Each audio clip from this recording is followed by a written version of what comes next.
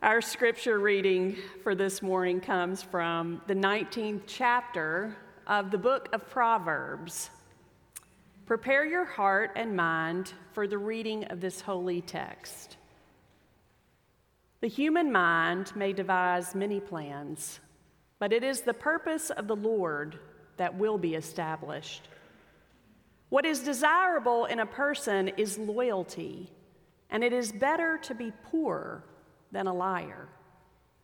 The fear of the Lord is life indeed. Filled with it, one rests secure and suffers no harm. This is the word of God for the people of God. Thanks be to God. You know, many of us can remember exactly where we were on September 11th, 2001. I remember it was a Tuesday, and Tracy had taken Drew to daycare. He was almost 2, about 2 months shy of 2 years old. And my routine back then was when I had a moment in the morning, I would generally turn on the Today Show, and with a toddler and being a youth director, having a few moments to just sit down and catch up with the world was lots of fun. But this day, it was different right off the bat. You could see the tower burning. And then they were kind of speculating what had happened, maybe a prop plane or something like that, but it wasn't long before that second plane hit the World Trade Center, and we all knew that we were in for a different day, that something horrible was happening. I called Tracy and we kind of talked about, do we go and pick up Drew and bring him back home? We ultimately decided to go about our day, and I felt like I would be needed at church, and boy, was I right. And so I went on to the church. And one of the things I remember about that first week is how our country came together. There was no longer black or white.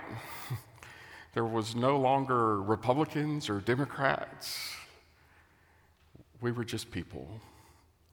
We were people who were hurting, and churches were filled with people mourning and praying about this unimaginable evil that they had experienced. You know, today we come to close our sermon series called Undistracted, and we've been talking about things that take our focus off of being who the people God has created us to be. You know, through this series, we've talked about having a focused attitude. We've talked about serving others and having authentic relationships. And last week, we talked about our faith. And today, we close with talking about one of the most important parts, having a focused purpose. And isn't that life's most intricate question? Why do we exist? What is our purpose? As Jesus followers, we understand that our purpose is to be like Jesus. However, life distracts us from that and keeps us from following in his footsteps. We get distracted from being where our feet are, as Bob Goff in his book would say. Do you know what I mean by that, being where your feet are? I guess it was Thursday night, we went to the Pelham High School football game, which has been a ritual of ours for a long time, because we have 2 kids, both in band, and they're 6 years apart. Hannah's 16, and she's in the front ensemble in the Pelham High School band, and my son, who's 22, about to turn 23, is on their visual staff and helps them and works with them in the afternoon, and he texts for them. And we were in line to get food, Tracy and I, and he came up behind us and we began talking. And if you know Drew and haven't seen him in a while, he has a pretty big beard, not like full man beard because Mercers can't grow facial hair, but he has a pretty good beard, and it was getting a little, wily, is that the word to say? And we were kind of poking fun at him, but then the band, some of the kids in the band, the high school band, started making fun of him, and teenagers will make fun of you in an accurate way. And so he decided to trim it. Well, at halftime, We're on the field after halftime, after the show. We're talking to him. And I go, you trimmed your beard. And Tracy and Drew had this look on their face like I had lost my mind. And they said, we talked about that in line at the concession stand. I was not where my feet were. I was there, but I wasn't there. You know, we live in quite possibly one of the most distracted times in human history. We're connected to our phones 24/7. We can watch our news channel of choice all day long if we want to. You know, and we are shown through our social media feeds and the places we consume our information, we're shown things that we already believe to be true about the world. And these echo chambers just make it even more distracting for us to figure out where God is working in the world. They make us make, may I say, foolish decisions. You know, consuming information this way in just one way of viewing the world makes our purpose of following Jesus so complicated. You know, together, this scripture we read today from the book of Proverbs, it is called wisdom literature. It is literature to help us know how to be and act in the world. It's a guidebook, if you will, for how to be wise in the world. Proverbs talks a lot about secular things. Proverbs talks a lot about what's going on in the world. In their world, God was intricately involved in everything. You know, our cultural view for many of us is that we have our church religious world and we have our world that is of our culture. And sometimes the two just don't connect. But in their world, in the ancient world, everything was connected. They had proverbs on how to wash your pots and pans. You know, on do I step on a worm? You know, they have proverbs on how we invest our resources. God made and cares for everything, and everything was sacred in their world. Now, this wisdom literature, as it's called, is Psalms, Ecclesiastes, and Proverbs. Now, you can see it in other places in the Bible, but especially in these three texts.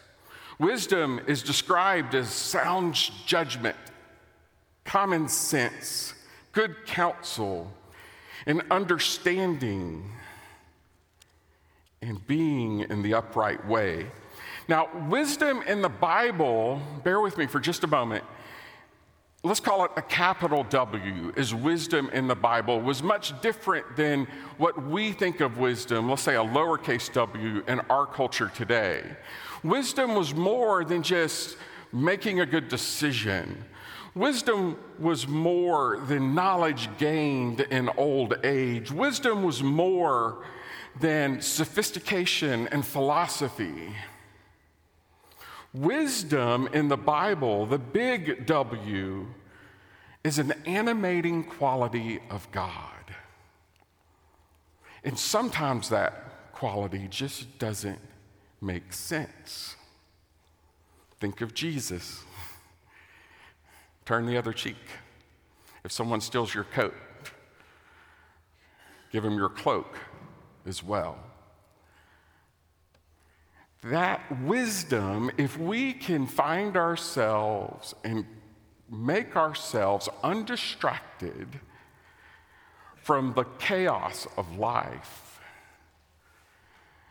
then we're more likely to follow God's purposes than our own.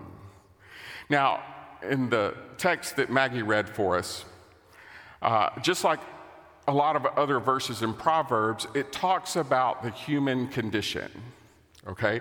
The human responsibility. Am I responsible for what happens, or is God ultimately responsible for what happens? This was a theological debate in ancient times, and it's still a theological debate for us today. The people in the ancient world could not agree on it, and neither can we. I mean, think about it. Do I choose to be overweight? Do I choose to be late? Do I choose to have a relationship with God, or does God choose me? Do I really choose my purpose? The answer, like so many things when it comes to life, is complicated. It's yes, and it's no. As people, we make thousands of choices each and every day. The very first week of this sermon series, I brought out that researchers show that we humans make 35,000 decisions each and every day. 35,000. Some of them are really good decisions and help us bring health and happiness. And some of them are really bad decisions that bring anxiety and hurt. And some of them are unimaginable decisions that hurt other people. Now,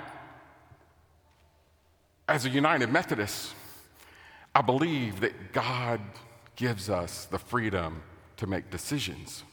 That's who we are as a people. We believe in free will. Yet I also believe that God is ultimately in control of eternal things.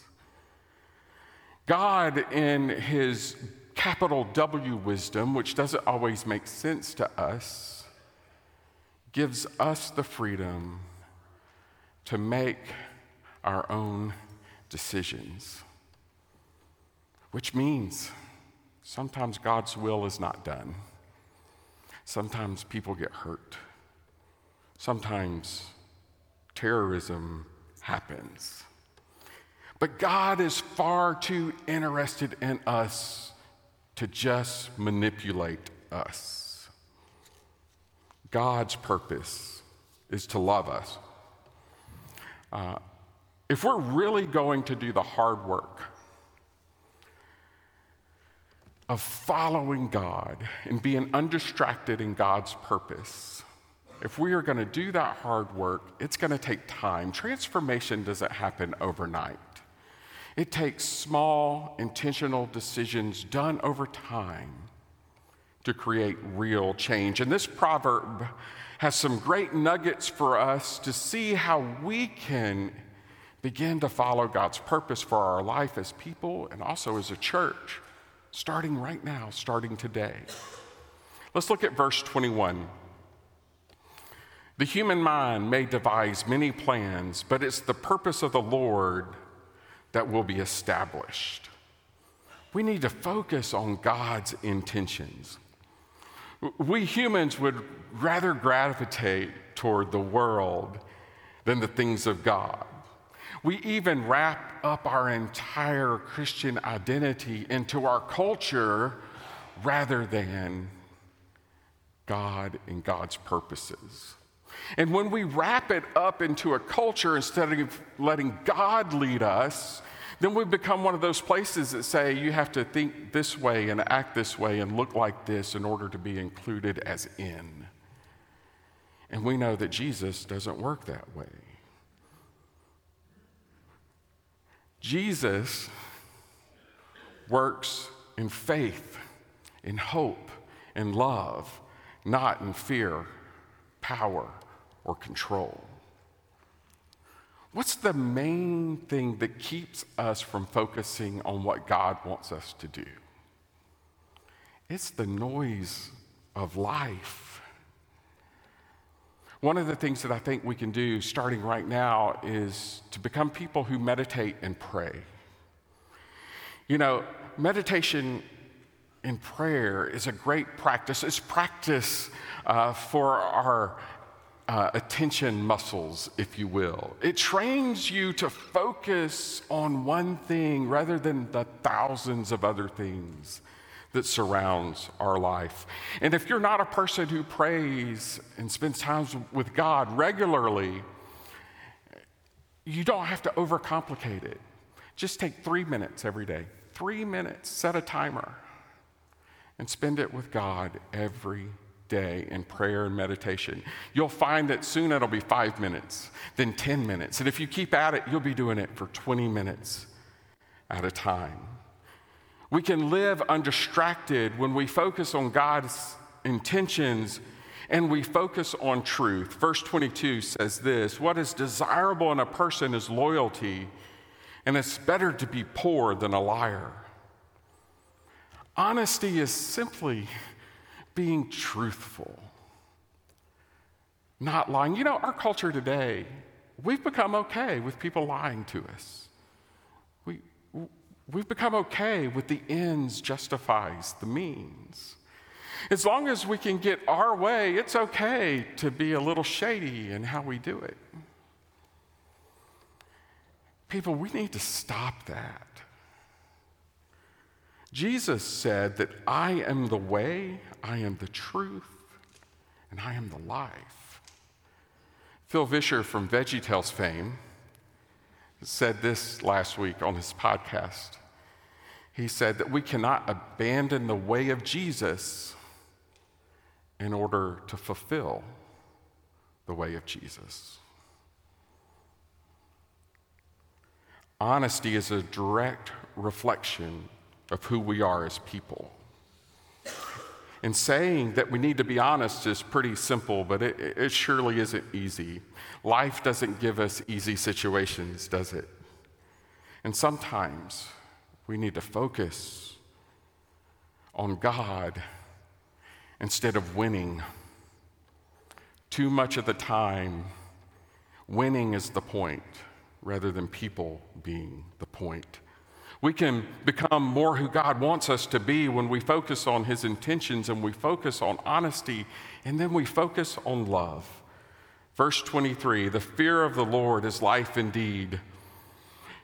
Filled with it, one rests secure and suffers no harm. I said a little bit earlier that God chooses to let us make our own decisions.